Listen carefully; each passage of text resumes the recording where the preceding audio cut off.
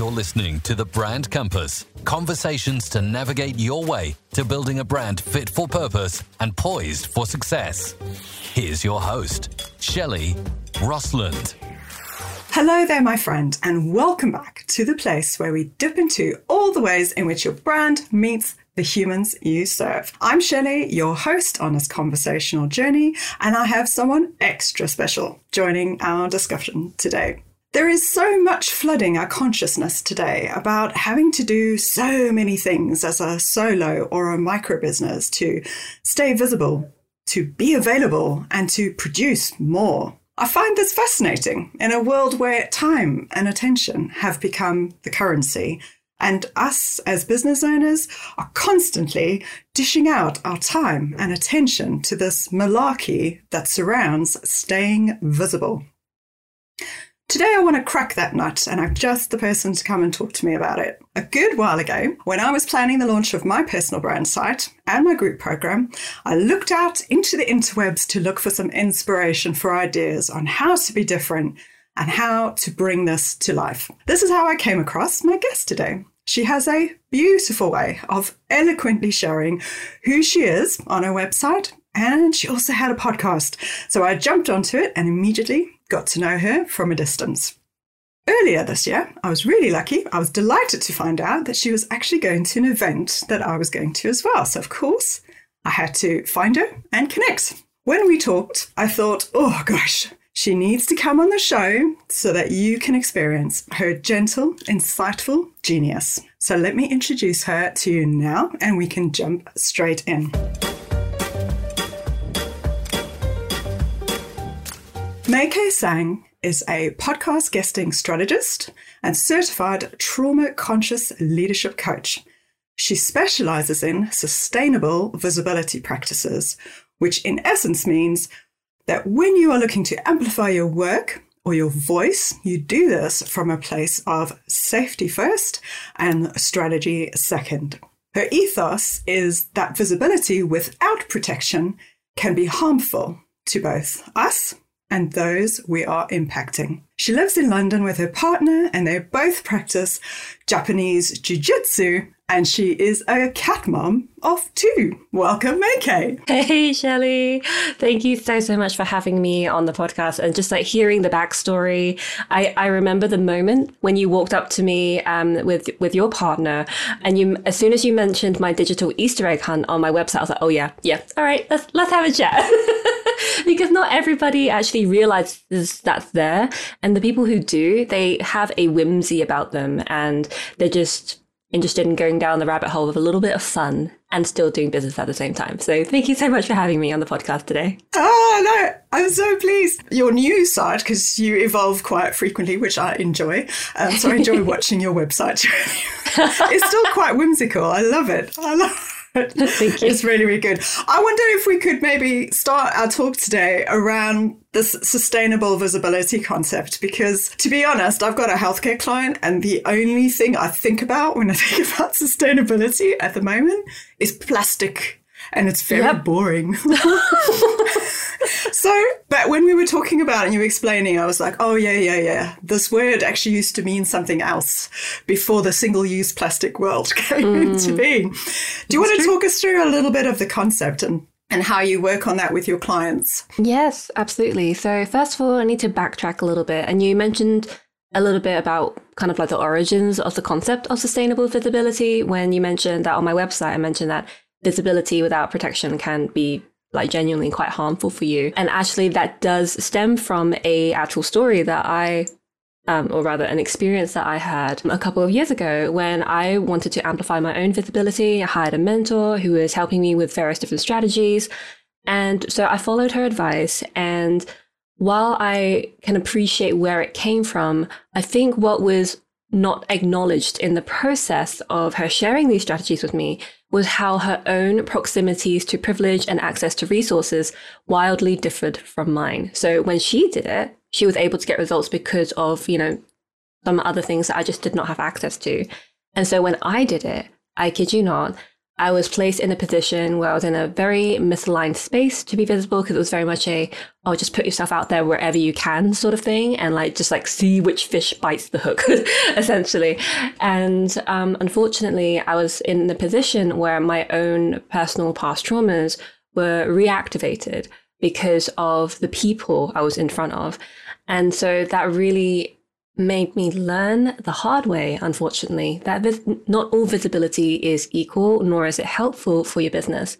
And just like as human beings, if we are coming from a place of survival, we will never do our best work, because we're not in a best position to regulate our emotions or access our logical reasoning either. And I learned that in my certification for trauma conscious leadership as well. That just literally how the brain physiology actually shifts when you're actually under threat.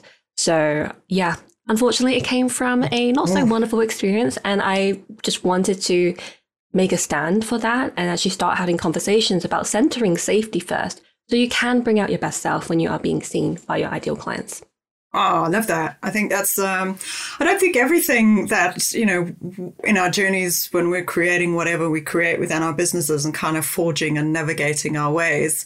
I mean, I know for myself, not all of that comes from great places. It's almost, you know, sometimes you almost learn through going through that tough thing that actually that's not right, but actually how I feel about it is this. And hopefully you can then resonate with other people who feel the same. So I think that's really lovely. And I think, so do you want to break down the sustainable element? Because I know, you know, having looked at some of the stuff that you're doing from your offers, I mean, I loved when we were getting to know each other and you were sharing, actually, I don't do these things because my ideal kind of working day looks like this, or you're all about almost pacing yourself to your own rhythm, which I really liked, if that's a good way to describe what you do. Do you want to explain a little bit how that sustainable element comes in? Because that might vary person to person, right? Yes, absolutely. And I do have a framework that also might be helpful in just a little bit. But if I were just to take a quick summary of what it's like when you're thinking about a sustainable aspect to just showing up in general. And I do want to say that visibility isn't always about lead generation, and most people think that it is.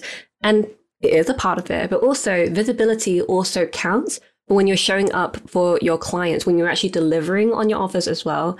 And so something I'm always conscious of is my personal capacity to deliver my best work, you know, because, you know, my community and my clients do deserve the best. And so I'm always thinking, I guess one of my filter questions is, can I be generous with my time and my energy right now to really help the people who are in my orbit to get to, you know, from one place to the next step, to the next step, to the next step. And so, yeah, I think it would probably be easier if I actually shared the framework. Would that be all right? Yeah, let's do that. I think it works nicely. Awesome. So my 3-part sustainable visibility framework, it comprises of, you know, of course, 3 things. So the first thing I look at is sense of safety.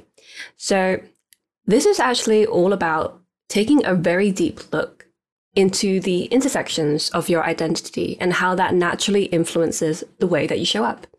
So for example, I know that I'm an introvert. So that does mean that doing visibility strategies that require me to connect with a lot of people in a very short amount of time, that isn't always a sustainable thing. Sometimes it's necessary, you know, depending on which season in my business I'm in. However, because I'm a natural introvert, and actually at the event that you and I attended, it was my first time attending an event since the pandemic. And I learned firsthand how very real my introversion is, because whilst it was amazing, you know, the talks and the people that I got to meet, I won't lie. Like, I had to excuse myself to, you know, the bathroom or rather the toilet, the toilets, just to sit in the stall and just breathe for a moment, because it was actually very overstimulating for my senses. And I found that really took away the focus and the attention that I could have when I'm connecting with new people. And you go to conferences most of the time, not just to learn, but to network. And my networking, I realized that my ability to network was very quickly deteriorating because my introversion was coming into play. And so that's one example. Like, big visibility opportunity right there to network with a lot of people who are in the same space as you. But then I realized my identity as an introvert was impacting how I could connect. So it's looking into things like that. So I'm an introvert. I'm also someone who's on the LGBTQIAP+ spectrum. So I have a same-sex partner, for example, and there are simply some spaces that wouldn't welcome someone like me. I'm also someone of Asian descent, and yet I'm a British citizen. So there are so many parts of my social identities that really mix together, and that directly informs the way that I show up and which stories I tell and to which detail. So that's the first part of the framework. And I just want to take a moment to say, for those of you who are listening, when you're thinking about your sense of safety, think to yourself, what elements of your identity make up who you are?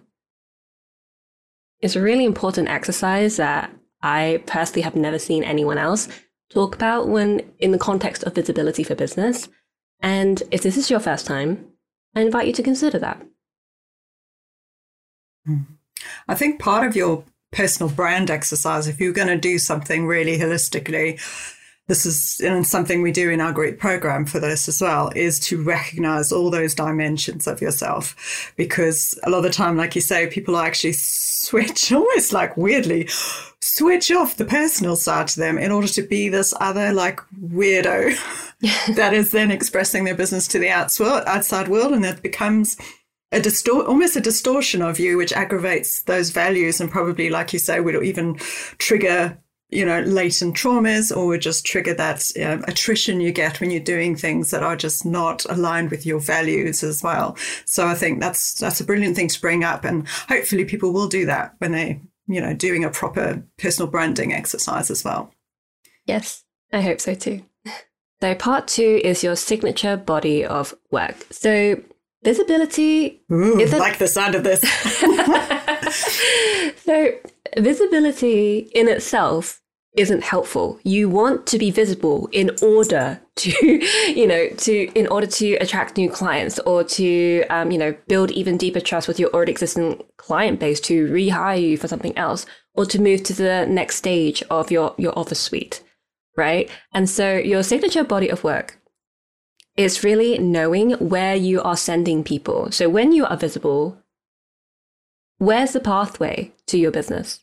So this is something that I personally teach in the context of podcast guesting quite a lot, because when folks tell me that they've been on podcast and they have a huge listener base, but why didn't it get results for them? And then when I break it down and I ask them, okay, where did you send people? What was the intention? Where was the connection of your topics? What was the call to action? And if I find that there isn't a seamless transition between the topics to the call to action to the offer that they eventually would lead them to, then that pretty much tells me why it didn't work. And it's pretty much the same for any other visibility strategy. If you were given the opportunity of a lifetime, in terms of visibility tomorrow, say if you're going to be featured in Forbes, for example, I'm not saying that's a huge opportunity for everybody, but it's different for everybody. Maybe it's a TEDx Depends talk on or who you a TED are. talk. Exactly. Yeah. So say if you got an opportunity for a lifetime, if you asked yourself the question honestly, is my business ready to receive the potential volume that can come my way? So if you can't answer with a resounding, yes, my business is ready, then there's clearly something that is not quite ready yet, or maybe it's not as seamless in terms of the transition from when you're being seen to what it could lead to in regards to your offers.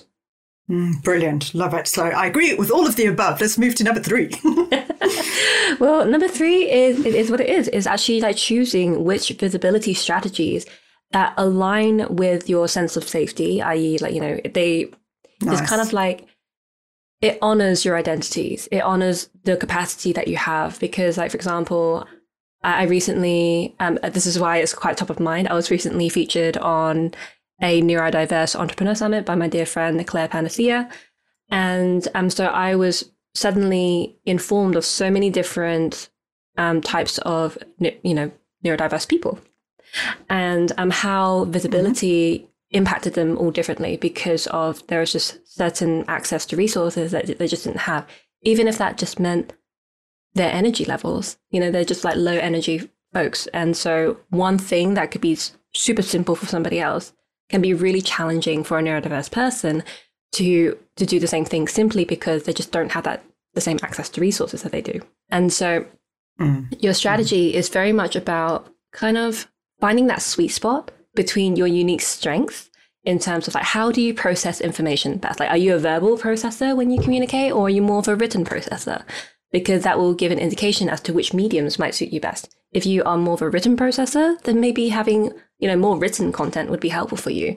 Like having a Substack or, having a blog and guest blogging and things like that. But if you are more of a video person, then doing more video content. If you're an audio person, doing more podcasting content, things like that. So that's one thing that you need to think about. And you also need to find the sweet spot between that and how your ideal client likes to consume content. Oh, there's the challenge, right? Yes. That's the two.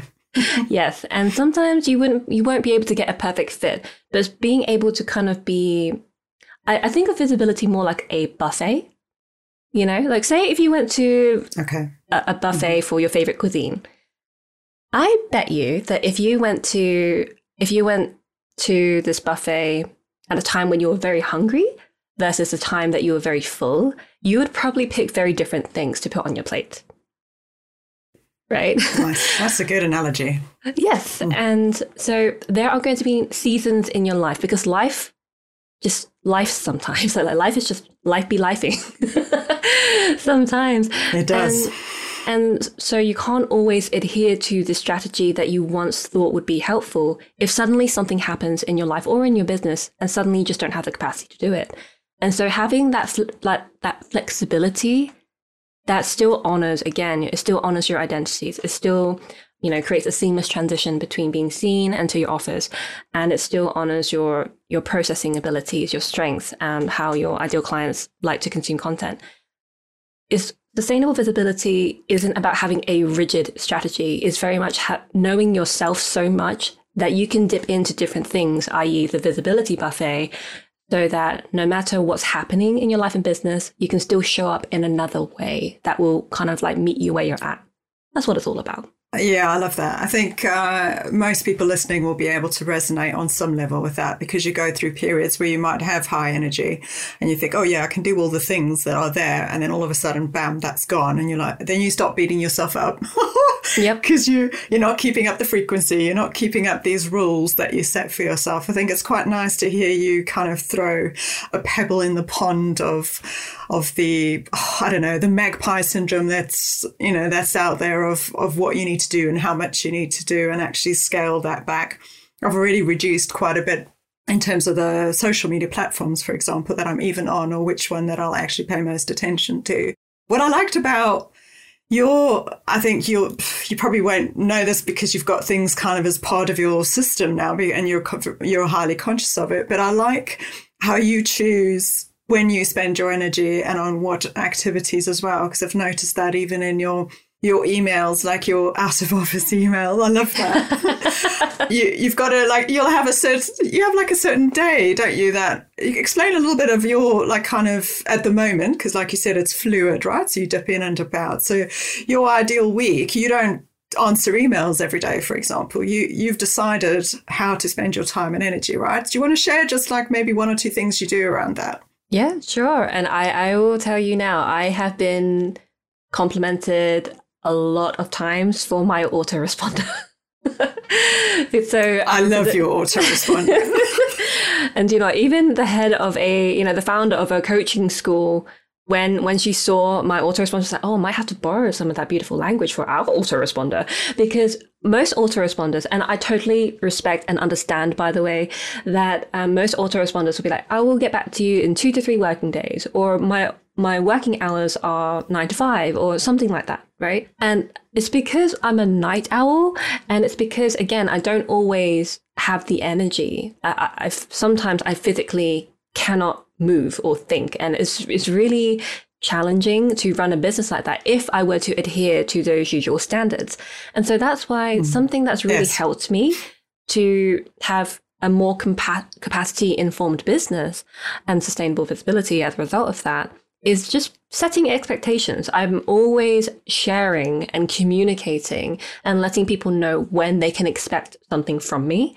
And so instead of trying to promise hey, I'll get back to you in 2 to 3 days, I will let them know, like, hey, I will answer whenever I have the capacity to. Please follow up. I really appreciate follow-ups, because some people worry that following up is going to annoy someone. I'm like, no. It doesn't. It really helps, actually. And it's because of that. Brilliant. I've been able to really sit in with this. And even my own podcast, for example. So I'm the host of the Quiet Rebels podcast, and I used to do weekly shows, and then I shifted it to fortnightly, which is every 2 weeks. And then now I just say, like, look, I have an intuitive release schedule. And I feel like I do need to say this with a caveat, by the way. The reason why I can do this and do this is because, number one, I don't really care about my podcast ranking. And number two, I know that my podcast is more of a nurturer versus a lead generator. The proof is in my metrics. And so that is why I'm like, okay, I know I nurture in many other places as well. And I know my lead generation comes from different strategies, which is why it's okay for me to have made that decision. So don't just think like, oh, if Mai-kee does this, then I can do this. Like, no. Always take into account where you're at in your own business and what, like, say if you had a podcast, what that does for you. Because if that's your number one lead generator, then maybe doing an intuitive release schedule when you release episodes as and when probably may not be the best idea. But just to give you an example of things that I've done and how that impacts my business, because a lot of my community, they are neurodiverse people, they are introverts, they are highly sensitive, they are empaths. And so me communicating these boundaries and trying to account for my capacity, they actually see it as a form of inspiration. Because like yourself, when you said earlier, it's like, oh, I love your autoresponder. It's like, oh, maybe I could do that. You know, so yes, and I like that you're a model. Yeah. You're a model for excellence for people. That's what you are, really. Is like, because we need more of those models of excellence that go outside of the traditional slog of you have to operate within these boundaries and these rules. So I love that. Thank you. That's what the Quiet Rebels are all about. Yes, and I love I just love the whole concept of Quiet Rebels. That's why I was just like, yes, I was having a girl crush, and then I had to meet you without trying to feel like a stalker when I met you. Phew, okay. Well, I did want to kind of segue a little bit, because I feel like you definitely are a subject matter expert in your field. I think you've carved a really beautiful, I'm going to say like a cove, because you've used that word on your website, right? A beautiful cove for all of your audience to kind of hang out in. I feel like you are that subject matter expert. Did you get to listen to my manifesto episode? If you didn't, it's fine, because I know we've got something. No, I did. You did. Oh, and what did you think? What? Yeah, I think it was always something that came across as quite abstract or nebulous. So I love that you broke it down into, different layers at the same time. And I thought to myself, oh, maybe I do fit into this a little bit. But, exactly. Yeah, but I've never, ever thought of myself as such, I guess. And until I listened to your manifesto. So I thought, maybe. Just a little bit. Maybe it's just my imposter complex coming out a little bit. I'm not sure whether to claim it or not, but I'll just do what I can. Yeah, but I think because, you've been doing what you've been doing for such a long period of time, and you're also gathering over that time that deep knowledge, and a lot of your stuff is very intuitive stuff, but you're actually documenting it, you're bringing it out in models, you're teaching it. So you are not only becoming a model of excellence for people to kind of, like you say, get inspired from, but you also have I love going through your website, honestly. It's just, if anybody's listening, please go to the show notes and go and have a look at her website. It's just that so much of you comes out of that, but it's a real lesson in actually just trying to be the human behind the business, like you say, communicating who you are, how you work. And I think if more of us did that, I think we'd get a lot closer to that magic that we're trying to do in other people's lives. And I think you've found the key to the magic, Mai-kee. Thank you. I do want to give a shout out to my brand and website designer. So her name is Gigi Deverishvili from 16 Creative. And she was actually, so my last job, she was actually one of my co-workers, team members. And she ventured off first into doing her now business, and I left soon after her, and then it's been so amazing that after 7 years that we're still biz besties, and I I commend her for everything when it comes to my brand. Like, she's probably the person I'll always be hiring for doing my website, because she managed to bring out the professionalism, but also the playfulness. And that's one of my values, professional playfulness. Like, you can get the job done, but still have fun while doing it.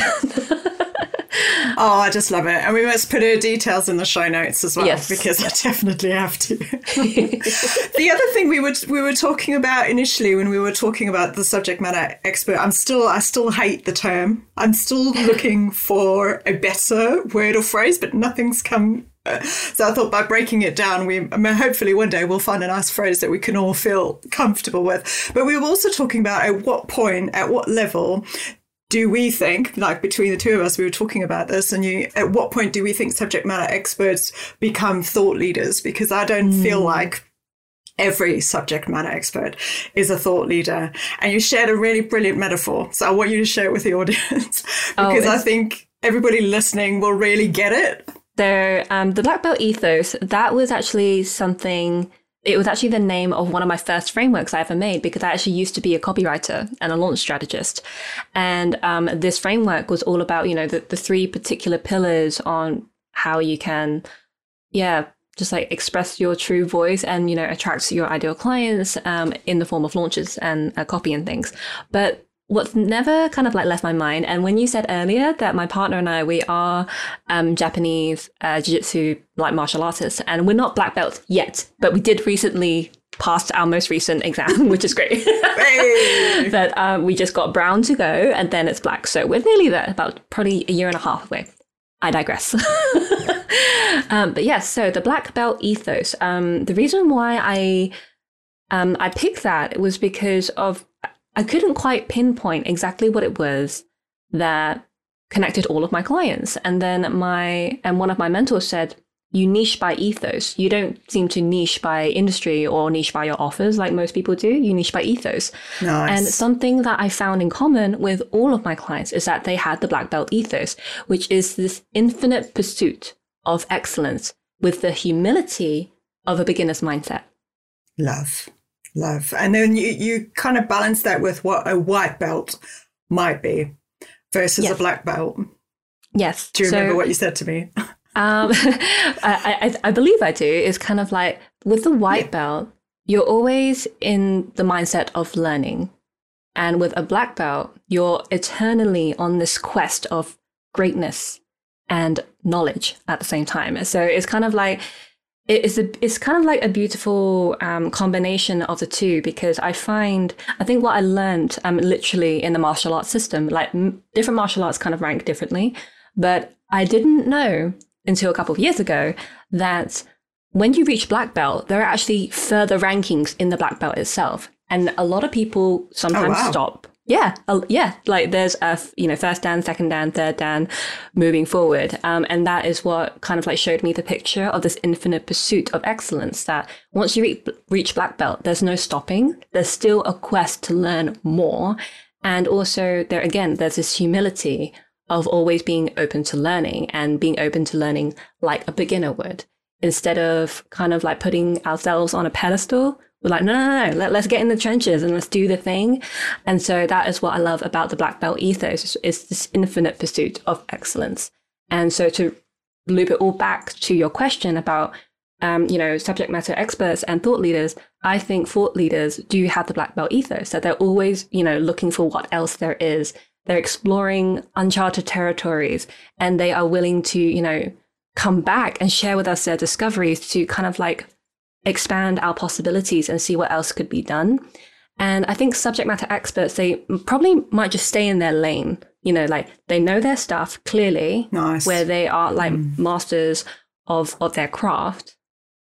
But that big picture thinking is when I think someone shifts more into the thought leadership position, where they kind of see what else could be done instead of only looking at what they've done. That makes sense. Oh, lovely. It wrapped it all up there. I think it just works. And I think metaphors and thinking of things like that in a different way. I'm hoping that when people are listening and go, oh, yeah, I get it. I don't want to stay in my lane. So, yes, I am a white belt, but actually I'd quite like to be that black belt. And that takes that extra effort, that extra kind of change in mindset, doesn't it? Which I think is brilliant.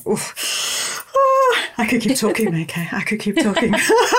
I've really enjoyed this. And I think, honestly, I just love the way you look at things, how you approach things. I love the way you break things down. And like I say, your words, oh my God, because I am a word geek. I'm just in love with your vocabulary. It's just, you just so eloquently and beautifully articulate feelings, thoughts, desires, wants. I think everybody can just learn from just listening to you speak. Thank you so much. Thank you. I'm going to try and allow myself to receive that kindness right there. I'm like, okay, I literally, like right now, as I'm speaking, and I'm physically opening my arms because it's actually a technique I learned when I was in public speaker training. When all of us, we literally had to stand on a stage and allow ourselves to be applauded after our mini speech. And like so many of us were so awkward, myself included, and our mentor literally had to jump on the stage to us.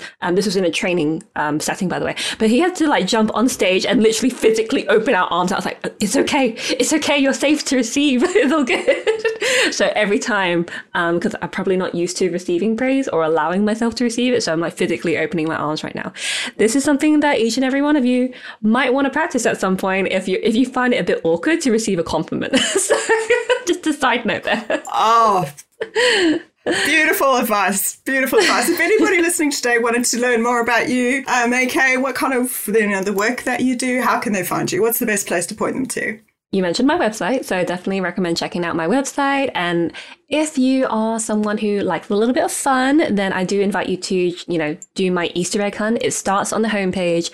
You'll see where to start if you look closely enough. So that's number one. And number two, I do invite you to check out my Inside Insights emails. And this is actually when I do pull back the curtain of my online business so you can witness what it's like to truly unsubscribe from the hustle culture, navigate the nuances of leadership, and actually consciously embody sustainable visibility practices. I'm very open with my email list, and it's probably one of the most consistent places I am. And I do want to say with consistency, I don't mean it from a place of frequency, like how often I show up. But what I mean with consistency is whenever I do show up, that is what's consistent. It's like, you can expect the intentionality. You can expect, the well thought out stuff. I never churn out content for the sake of it, personally.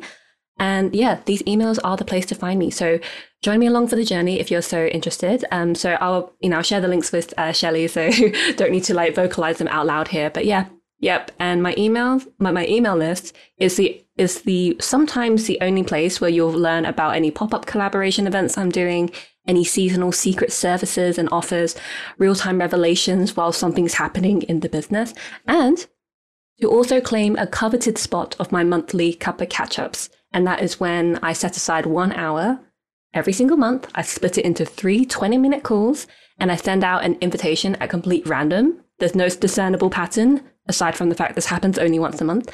And it's where I get to connect with my community members like you.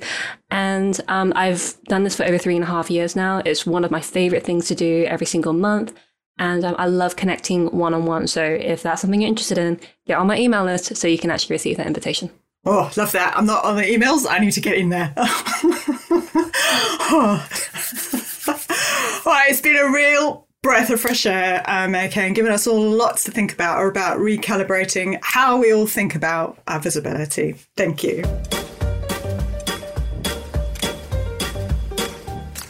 And that's it for this episode, folks. Thank you so much for joining us. Did that give you a much needed wake-up call on how your reality is playing out right now in terms of your activity inside your business? Are you ready to reevaluate whether you are safeguarding yourself and others first before dashing headlong into doing more? Hopefully you will have gathered from Mai-kee that it is possible to be quieter and still more of the time, and less frenetic and focused on pace. By being quieter, you will still have impact. It may even be more meaningful. for you and your audiences? Who do you know that could do with hearing this conversation and Mai-kee's insights? Share this episode. You know you want to. Until next time, stay strong, believe you have value, and make good brand decisions. Thank you for listening to The Brand Compass. If you enjoyed this episode, make sure to share it with your entrepreneurial friends and help them make good brand decisions. Until next time, let's keep the conversation going at shellyrosland.com.